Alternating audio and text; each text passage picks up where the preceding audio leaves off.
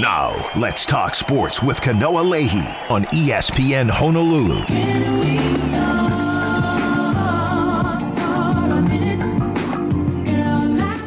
How's it going, everybody? This is not Kanoa Leahy. This is Tanner Haworth filling in for Kanoa Leahy. It is going to be a wild week for all of the live shows this week as everyone is headed out to Vegas for that big Ninth Island Showdown. And look, just like how everyone loves to come to Hawaii when they're playing Hawaii football or whichever sport that they're playing in, we like to go to Vegas. So shout out to absolutely everyone that's going out to Vegas. Also, this is a little selfish. Big shout out to the people staying behind and making sure that the radio station stays alive. I'm talking me, I'm talking Liz, and I'm definitely not talking Keegan Ota, who is going on the trip. It's not that I'm jealous or anything. It's just that I'm a little bit jealous. There's a lot of really great stuff that happened over this weekend. We can first just open up, talk about win number 2 for Hawaii football this year as the Rainbow Warriors got their revenge over New Mexico State. It was a tough first half to watch. Every single home game, I have the ability to be down here in the offices, board up for the football games. And if there was a camera inside this office, you would just see just a sad man looking at the screen being like, oh, this is just embarrassing. Because look, it wasn't like we were getting blown out all over again by New Mexico State like last year, but watching the offense in the first half just lay a real just goose egg. Sure, they came out with 3 points on that field goal from Matthew Shipley, but we can thank those 3 points from Sauce Williams, the defensive tackle, who stripped the ball from Star Thomas and ran about 40 yards to get most of the field back before they could not convert another third down in that first half. So I thought it was going to be a lot of that. New Mexico State's running game looked very much alive. Diego Pavia was looking exactly like how I thought he was going to be looking. Him breaking off 10-yard runs here, 10-yard runs there. He wasn't super amazing in the passing game, but I tell you what, leaving guys wide open with no defenders near you, but with about 15 yards of distance, that'll help your passing game just a little bit. Because that's how they got to that 17-3 lead. There's just a lot of broken coverages, a lot of tackling that needed to be fixed. And these were all things that I was getting prepared to hear for another couple of hours, whether it be on the broadcast with John and Mark, whether it be on the fan phones that were going to be coming. I was dreading it. But then something happened. And I don't know what happened in that second half. I want to know if there's a recording of whatever was said in halftime, because the Rainbow Warriors came out on that first drive. Braden Shager saw no one open in the end zone, and he, took it himself for a quick little 4-yard touchdown run, brought the lead back a little bit. So, it felt a little good. And then we got the onside kick. And everything really just started to shift from there. Because after that point, New Mexico State's offense did not look good. They had one good drive that ended with a missed field goal. And that offense, I believe, only had about 88 yards rushing for the or 88 yards total, in the entire second half. So whether it be the offense finally, doing something. They got Kawali Nishigaya out there instead of Grayson Morgan, and that seemed to fire up the offense. Kawali himself getting a touchdown, I believe his first of the year. I can't remember off the top of my head, but Kawali getting a much-deserved touchdown, because I'm sure if you follow this Rainbow Warrior program, you know what he's had to go through the last couple of years. He had that broken leg that he had to come back from, and he's been an absolute warrior, just kind of being on the bench for the last couple of years, and it's been awesome to see him getting a lot of the dues that he's been deservedly getting. Bofele Ashlock, when he got the ball, he got the lion's shares of targets. He looked really great out there. And the running back by committee of Landon Sims and Jordan Johnson started to look a little respectable, especially with Jordan Johnson just taking whatever dump off that he could find from Braden Shager and just turning that into first downs time after time and time. And oh yeah, your offensive tackle picking up a fumble for 23 yards. I think at that point, it felt really good. We got the last-second field goal from Matthew Shipley. By the way, the first the first field goal that ended the game since, I believe, 2001 by Ayat, if I'm correct with my statistic there. Just a lot of really great stuff, and it really does make me excited for the upcoming matchup against UNLV, because other than being able to go to Las Vegas, which of course I'm not able to go to Las Vegas, at least this year, I hope. But it's a storied matchup. I mean, these are our rivals. We're very close to them, I believe, talent-wise, especially if a guy like Doug Brumfield cannot get out there. They last week had to roll out a name that I think a lot of us in Hawaii should be a little more familiar with now, in a Maiava, who in lieu of Doug Brumfield 2 weeks ago against Vanderbilt had a pretty good game himself. And then last week, if I remember correctly, they also had a pretty good game. Yeah, 45-28 over UTEP. And of course, UTEP 1-4. UNLV comes out 3-1. It was a lot on the rushing game for UNLV. You had Jaden Thomas, 13 carries for 100 yards and 4 touchdowns with a long of 46. You had Vincent Davis with 13 carries himself and 97 yards and no touchdowns. So I think if you are the Rainbow Warriors, it's another game where we do have to worry about the rushing game. And the last two teams that I really feel we have done well against, with Albany and New Mexico State, those two guys were pretty good running the ball coming out of the gate. And what Hawaii needs to probably do is get those stops on first down, get them questioning themselves on second down so you can get them all the way to third for a conversion, or for a lack of a conversion. And I found in the second halves, a lot of the Rainbow Warriors defense has been doing a very good job at that. I think a guy like Sauce Williams should be getting a lot more snap time. I've been hyping this guy up all summer long, and I'm really excited that he's finally getting a lot more snaps than what he's been getting the first couple of weeks of the season. I think if Sauce gets more snaps out there, it'll only do good for the Rainbow Warriors defensive line, a defensive line that has needed help for the last couple of years, and especially this year when you lose a leader like Blessman to Allah. And sure, you have Kuau Pehopa, who's been kind of anchored into that nose tackle spot, but seeing Sauce out there, seeing Wyndon Ho'ohuli get his first sack finally after he was dealing with a tear of his own last year where he couldn't play. I believe that was the week before the San Diego State game. That's been awesome to see. But this defense really does need to step up. Sure, they played well in the second half. I think what we need to see from now from the University of Hawaii is to start out strong, whether it be actually scoring in the first half. That's just not a field goal. A lot of people would love to see that. And I think with that, you bring out Kuali Nishigaya as your starting wide receiver, and you stick with that 4 wide receiver set. And it sucks to say that, because that kind of takes away a job from a guy like Grayson Morgan, who has been doing his best to stay on that starting lineup, to be that starting tight end. But I think with this offense, having guys like Pofele Ashlock, Stephen McBride, Kuali Nishigaya, and Alex Perry, or pick your choice for that number 4 receiver, I think you need those 4 guys out there, because having those 2 kind of fast guys in the slot of Pofele and Kuali really messes up that defense. And we've seen it time and time again with the run and shoot, with the no tight end set. I think, unfortunately for Grayson, it's going to suck for him, but he, I think, needs to find a way to get, into the lineup again. 808-296-1420 is our number. That's where you can call or text us on the Zephyr Insurance text line. If you have any opinions about the University of Hawaii as we enter conference play, go ahead and ring us up. 2-3 is definitely a doable season, I think.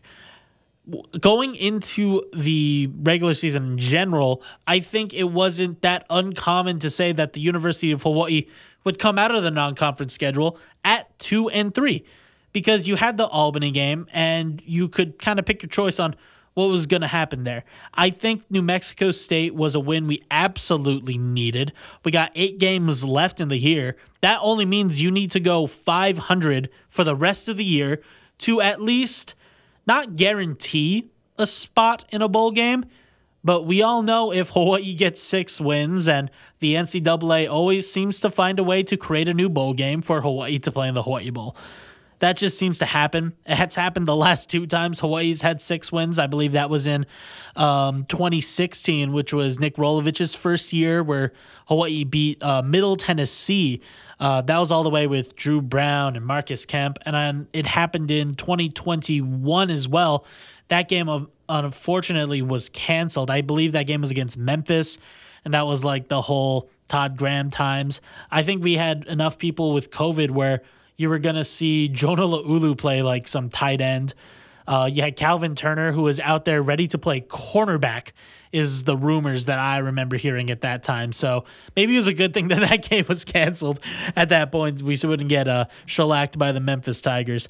But going into conference play, when you look at the University of Hawaii's schedule and you think about, okay, can you tally out of the next 8 games? Is it possible to say, yeah, these are 4 games that look at least somewhat winnable? And when I'm looking at it, I'm going to have to kind of arrogantly, maybe not ignorantly, I'm going to say yes, because I think Hawaii was dealt a very good hand in terms of a conference season.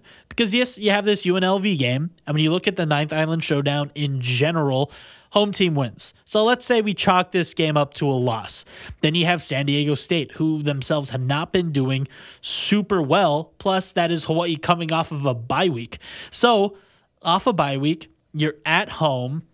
I like Hawaii's chances against San Diego State. I know it's a very controversial opinion to some, but San Diego State's offense just has not looked good at all this year. Sure, they scored 30 against Boise State last week, but Boise State has looked kind of So maybe that is something to worry about in the future. So I'll chalk that up to, I'll say a loss there. So we've already gone 0-2. So now you have to go 4-2 for the rest of the year. Well, who else is on the schedule? You have New Mexico, which I feel confident about that game. San Jose State, and that can be a toss-up as well. San Jose State has not looked good this year. Sure, they played some really great opponents. I think about this team. You might have heard of them. They're called the USC Trojans. And sure, they got blown out by them. Chevron Cordero had a really great game off of them. But last week, they only scored 20 against a pretty good Air Force squad, who, by the way, we do have to play at home as well. So maybe that can be a win. Who knows? That's going to be probably a San Jose State win. You look at a game at Nevada, I'm going to say that's a W. You look at Air Force, probably a loss. And then Wyoming and Colorado State, which I think are the 2 wild cards of the Mountain West, because Wyoming, I feel like every year always has that chance of, oh my gosh, they look so good. Look at that. They almost beat Texas. And then they come out, beat Appalachian State, and they also beat Texas Tech. So why aren't they considered to be like the top team in the Mountain West? Because they don't finish these games a lot. And with the Wyoming Appalachian State game, they really won that off of a blocked field goal for a touchdown. That was of which was the first ever blocked field goal for a touchdown in Wyoming history. So it required something that's never happened in Wyoming football history so that they could win that game. So I just think I still don't have that much kind of confidence in the Wyoming Cowboys, and it's going to make for a very fun Paniolo Bowl as we go up to Laramie in November. So maybe there can be a shocker. That game's at 9 a.m. So maybe that for us at least. But I think that's going to be a fun game to watch as well. And then you end the year off with Colorado State, which is also a rare home game to finish the year. So I think if you go into that Colorado State game with maybe 5 wins, maybe you get the emotions running hot for that game. Because, hey, if Timmy goes to a bowl game, I believe that accounts for a raise in his contract. So that's all I'm going to say. A lot of people love to get a little more money in the bank. And look, if the players want to look out for Timmy Chang's future, well, maybe you get to a bowl game, help him out. That's all I'm going to say there. This is Let's Talk Sports on ESPN Honolulu. Tanner Haworth in for a traveling Kanoa Leahy, and I'm here to remind you to upgrade your island style with Kahala, the original Aloha shirt since 1936. Pick one up for yourself at each one of Kahala's 6 stores island-wide or at kahala.com.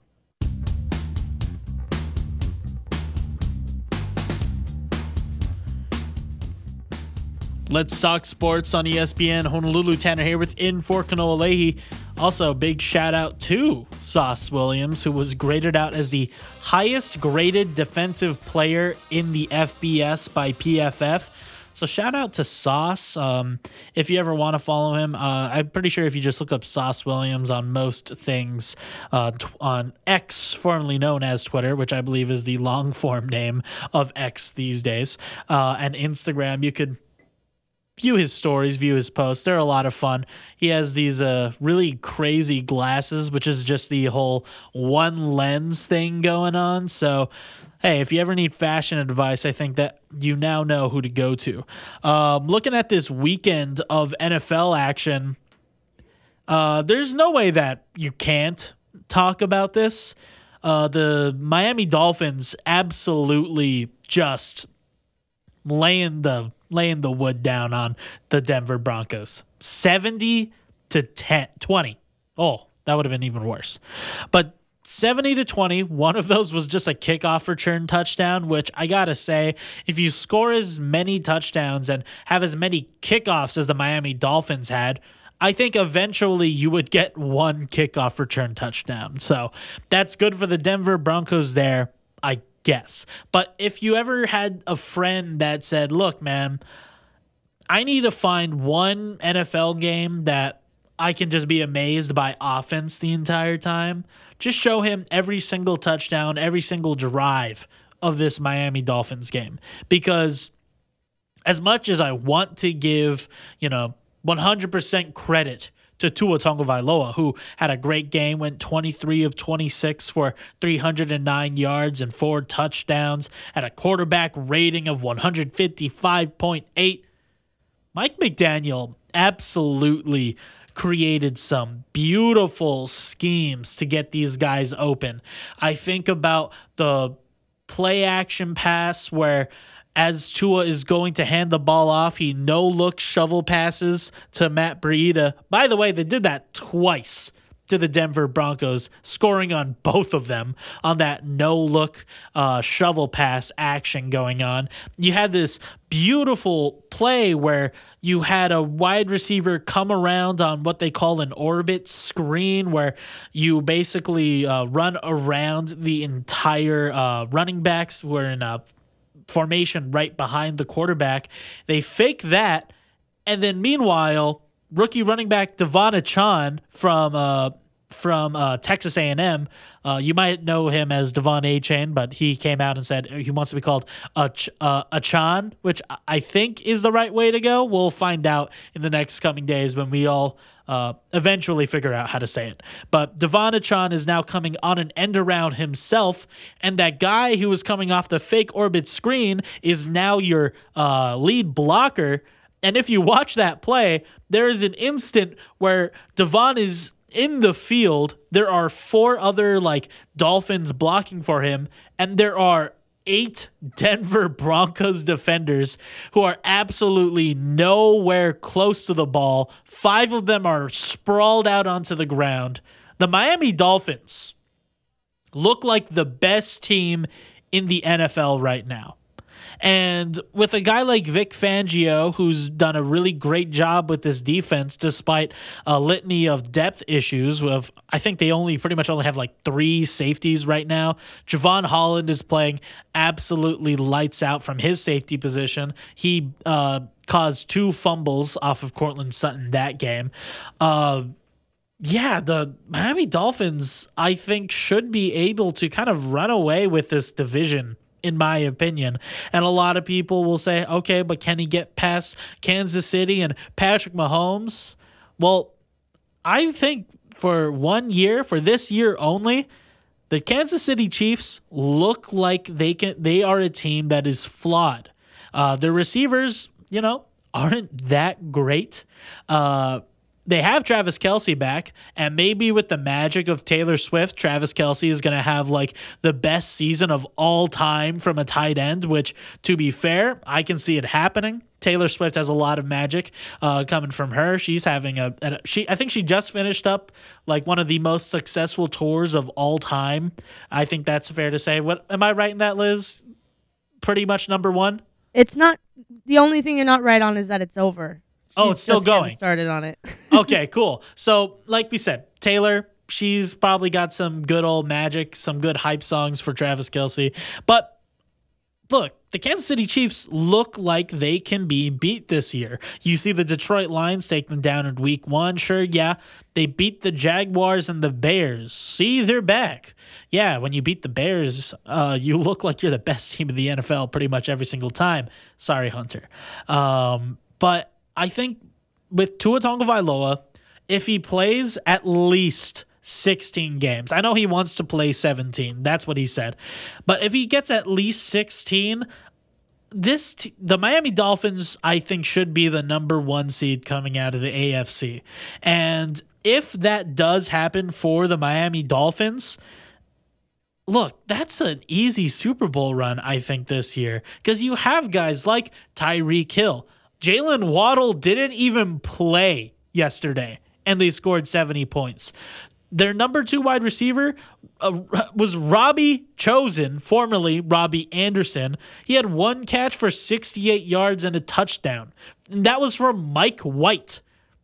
So after Tyreek Hill, yeah, maybe the talent doesn't look as good. But Robbie Anderson, Braxton Berrios, River Craycraft, all were out there, and they did pretty much fine. They did what they were asked to do because they didn't need Tua Tagovailoa to be an absolute Titan killer. He didn't need to be the guy to go 100% throwing accuracy and be as perfect as he was, because you had their running backs run for 350 yards. The total amount of yards that the Miami Dolphins had this game were the most in NFL history.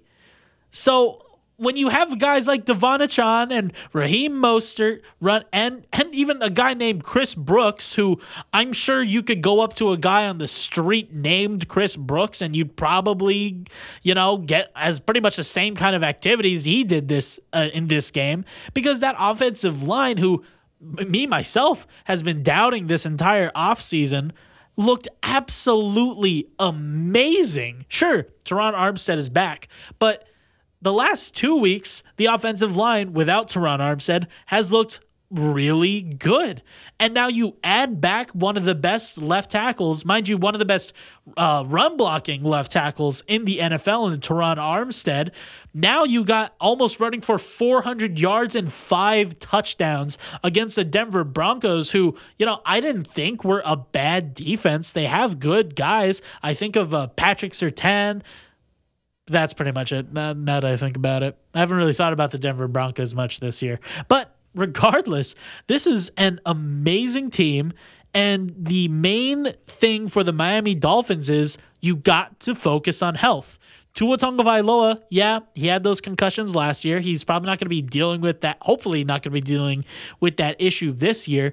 But as the season goes on, you have to find your ways to not only manage your injuries, your major injuries, you got to find a way to manage just the overall health of this team. Tyreek Hill goes for 9 catches, 157 yards, and a touchdown on 11 targets. When you look at Tyreek Hill overall this season, the first game, he goes 11 for 15 for 215 yards and 2 touchdowns. Last week, off of only 9 targets, he gets 5 catches, 40 yards, and a touchdown. And he comes back with 157 the next week. So what do you do if a guy like Tyreek Hill gets a little nicked up? What if while he's running a route, he, twists an ankle? Is that the end of the season for the Miami Dolphins? I don't think so, but I think you need to find a way to not be overly aggressive when you are mitigating these kind of guys, because I don't think that Tyreek Hill would be the guy to be like, I'm hurt, I got to keep playing, because I think for the Miami Dolphins, next man up is a very real thing that they can work with, just because the amount of speed that they have on this team. Because you have a guy like, Jalen Waddle, you have Eric Ezukanma, who you might not know his name now. He's a pretty solid receiver. He's had a couple of jet sweeps so far this year as well. And Robbie Anderson, who is a proven deep threat in the league. So I think you probably lose a little bit of dimension if a guy like Tyreek Hill goes down in terms of offensive play calling, but I still think that this team can be successful, because I don't think this entire offense is anchored behind how well Tyreek Hill does, because we saw it last year. This entire offense is truly anchored with how well Tua Tagovailoa does. Because you have a guy that went out there and threw 23 of 26, didn't have a single incompletion until the second half. I mean, he had more touchdowns than incompletions. I think that's pretty much all you can say about how well Tua Tagovailoa has played this year. And maybe he should also be considered a front runner for the NFL MVP. Sure, it's week 3, but we like to overreact in early regular season. You have any thoughts? 808-296-1420. That's the number to call us or text us on the Zephyr Insurance text line. We did get some text here. So Harry coming out here and says, in my opinion, Tua and the Dolphins made Denver look like they were high schoolers, which, you feel bad for them. Sean Payton had an absolute terrible time in the press conference. But, hey, that's a guy that has criticized Mike McDaniel before, has criticized Tua Tagovailoa. So maybe they took a page out of Coach Prime's book because, hey, they made it personal.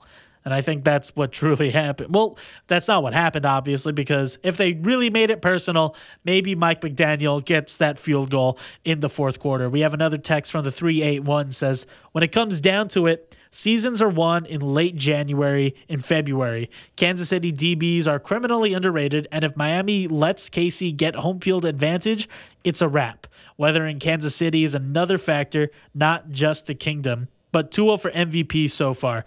Thank you for the text from the Zephyr Insurance text line. And that's true, because when you look at the start of last year for Miami, they were 3-0 as well. They were just freshly coming off of that amazing comeback win against the Baltimore Ravens. And it was that middle of the year where you saw Tua get hurt, and that kind of derailed the entire season. So that's going to be the question for the Miami Dolphins. How sustainable can they keep up these performances? And that will truly, once we get to November, I think that's when we're going to see a lot of these teams in their true form, in their truest playoff form. Because, hey, it's week 3, baby, and we're already having this much content. Tanner Haworth in for Kanoa Leahy. This is Let's Talk Sports on ESPN Honolulu.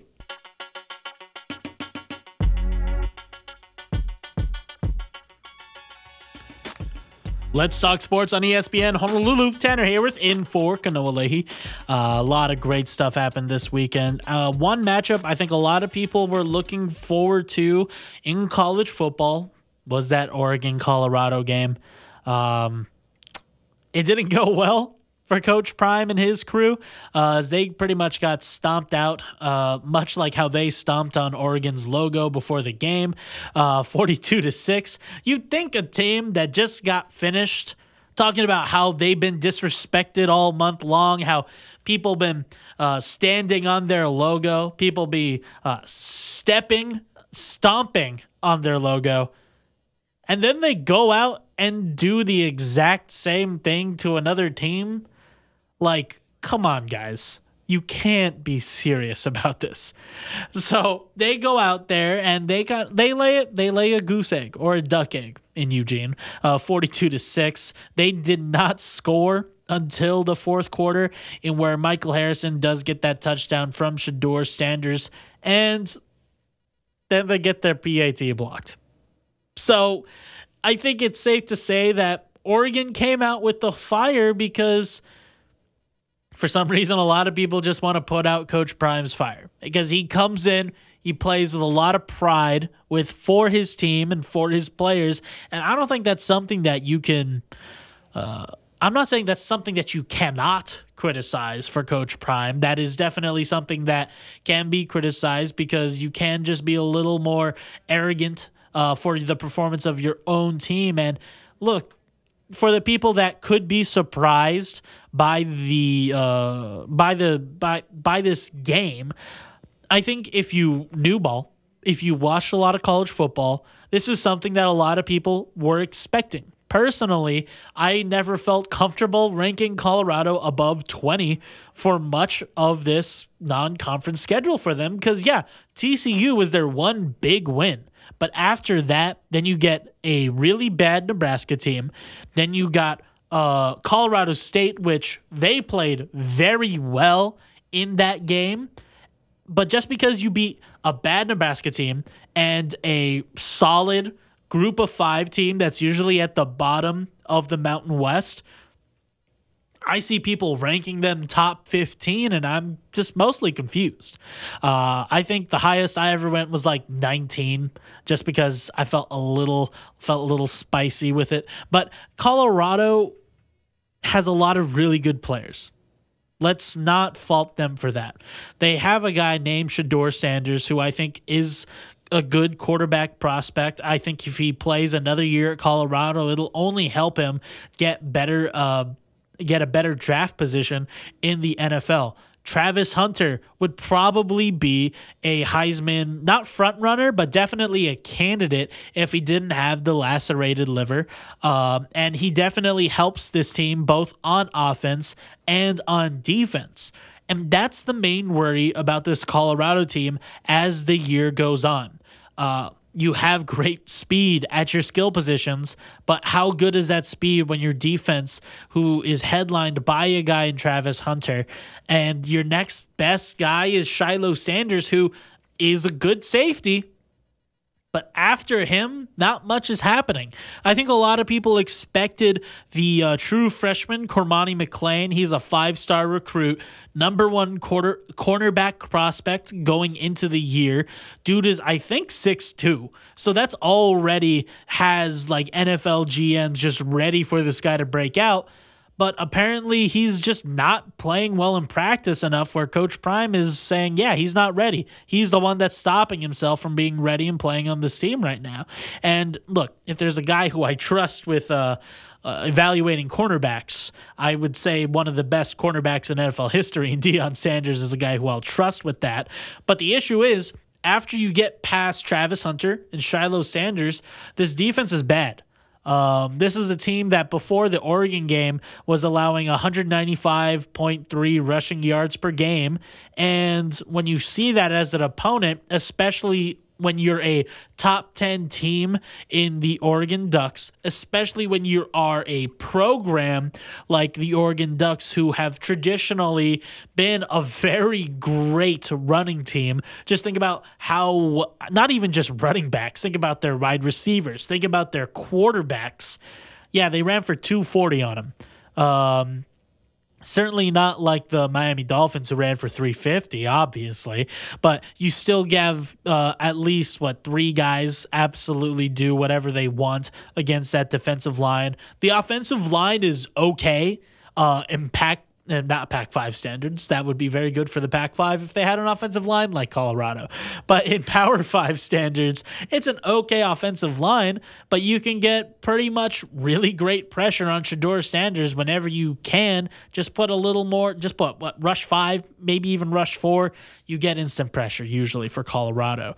And what's the issue is that next week it doesn't get any easier, because you're going against USC and the Heisman the reigning Heisman Trophy winner in Caleb Williams, a guy who's probably going to be the number one pick this year. And the only thing that will stop him from being the number one pick this year in the NFL draft is if he just decides to not play for the team that's looking like they're going to be the number one pick in the NFL draft. Because, look, if I were Caleb Williams and I saw the Chicago Bears staring at me from the number one overall pick, I think I could, maybe see a decision on getting a little more academics done, getting my degree done for one more year.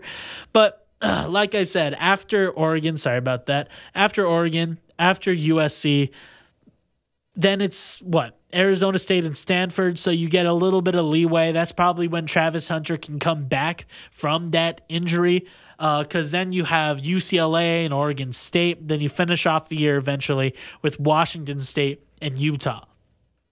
I'm going to say it like it is. The Pac-12 is a gauntlet this year. I think the team that comes out of the Pac-12 will be in the college football playoff and will be a very great competitor to come out for the college football playoff. Is that team going to be Colorado?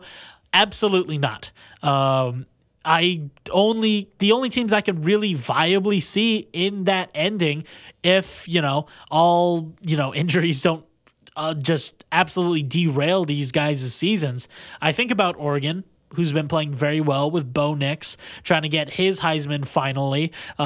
You see USC, obviously, because Caleb Williams is Caleb Williams, and he is the only thing that is keeping that team afloat as an undefeated team. And probably one of the most overlooked top 10 teams, I think, in a long time are these Washington Huskies led by Michael Penix, who, in my opinion, is my Heisman Trophy front runner if I had a ballot. I know a lot of people might think I might have a ballot as a 23-year-old out in Hawaii, but I do not. But if I did, Michael Penix would definitely be number one there. Dude has been absolutely stellar. I think the Washington Huskies will be the Pac-12 champs coming out of this year, the final Pac-12 champ, unfortunately. And with Colorado, let's say it like it is. They were a one-win team last year. Getting a one-win team to a bowl game is amazing. And I think this Colorado Buffaloes team can be a 7-8 win team this year. And that's very close to one of those, when we talk about June Jones leading one of the best comebacks of all time, going from a winless team to a 9-win team, going from a 1-win team to an 8-win team is something, very close. It's not the same. It's not going to be better. But what Primetime has done for Colorado has been absolutely stellar, and I'm excited to see the future for Boulder. I want him to stay, and I want to see how long he stays, because that's when I'll start criticizing is into the future. Because so far this year, the only thing I can criticize Deion Sanders for being is just being a little headstrong, being a little, dramatic for the camera there. Let's Talk Sports on ESPN Honolulu.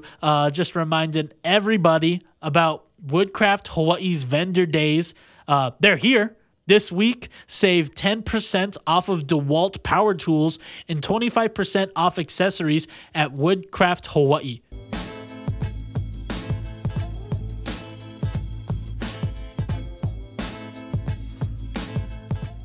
Let's Talk Sports on ESPN Honolulu. Tanner Haworth in for Kanoa. A couple of quick shout-outs for University of Hawaii players and former University of Hawaii players.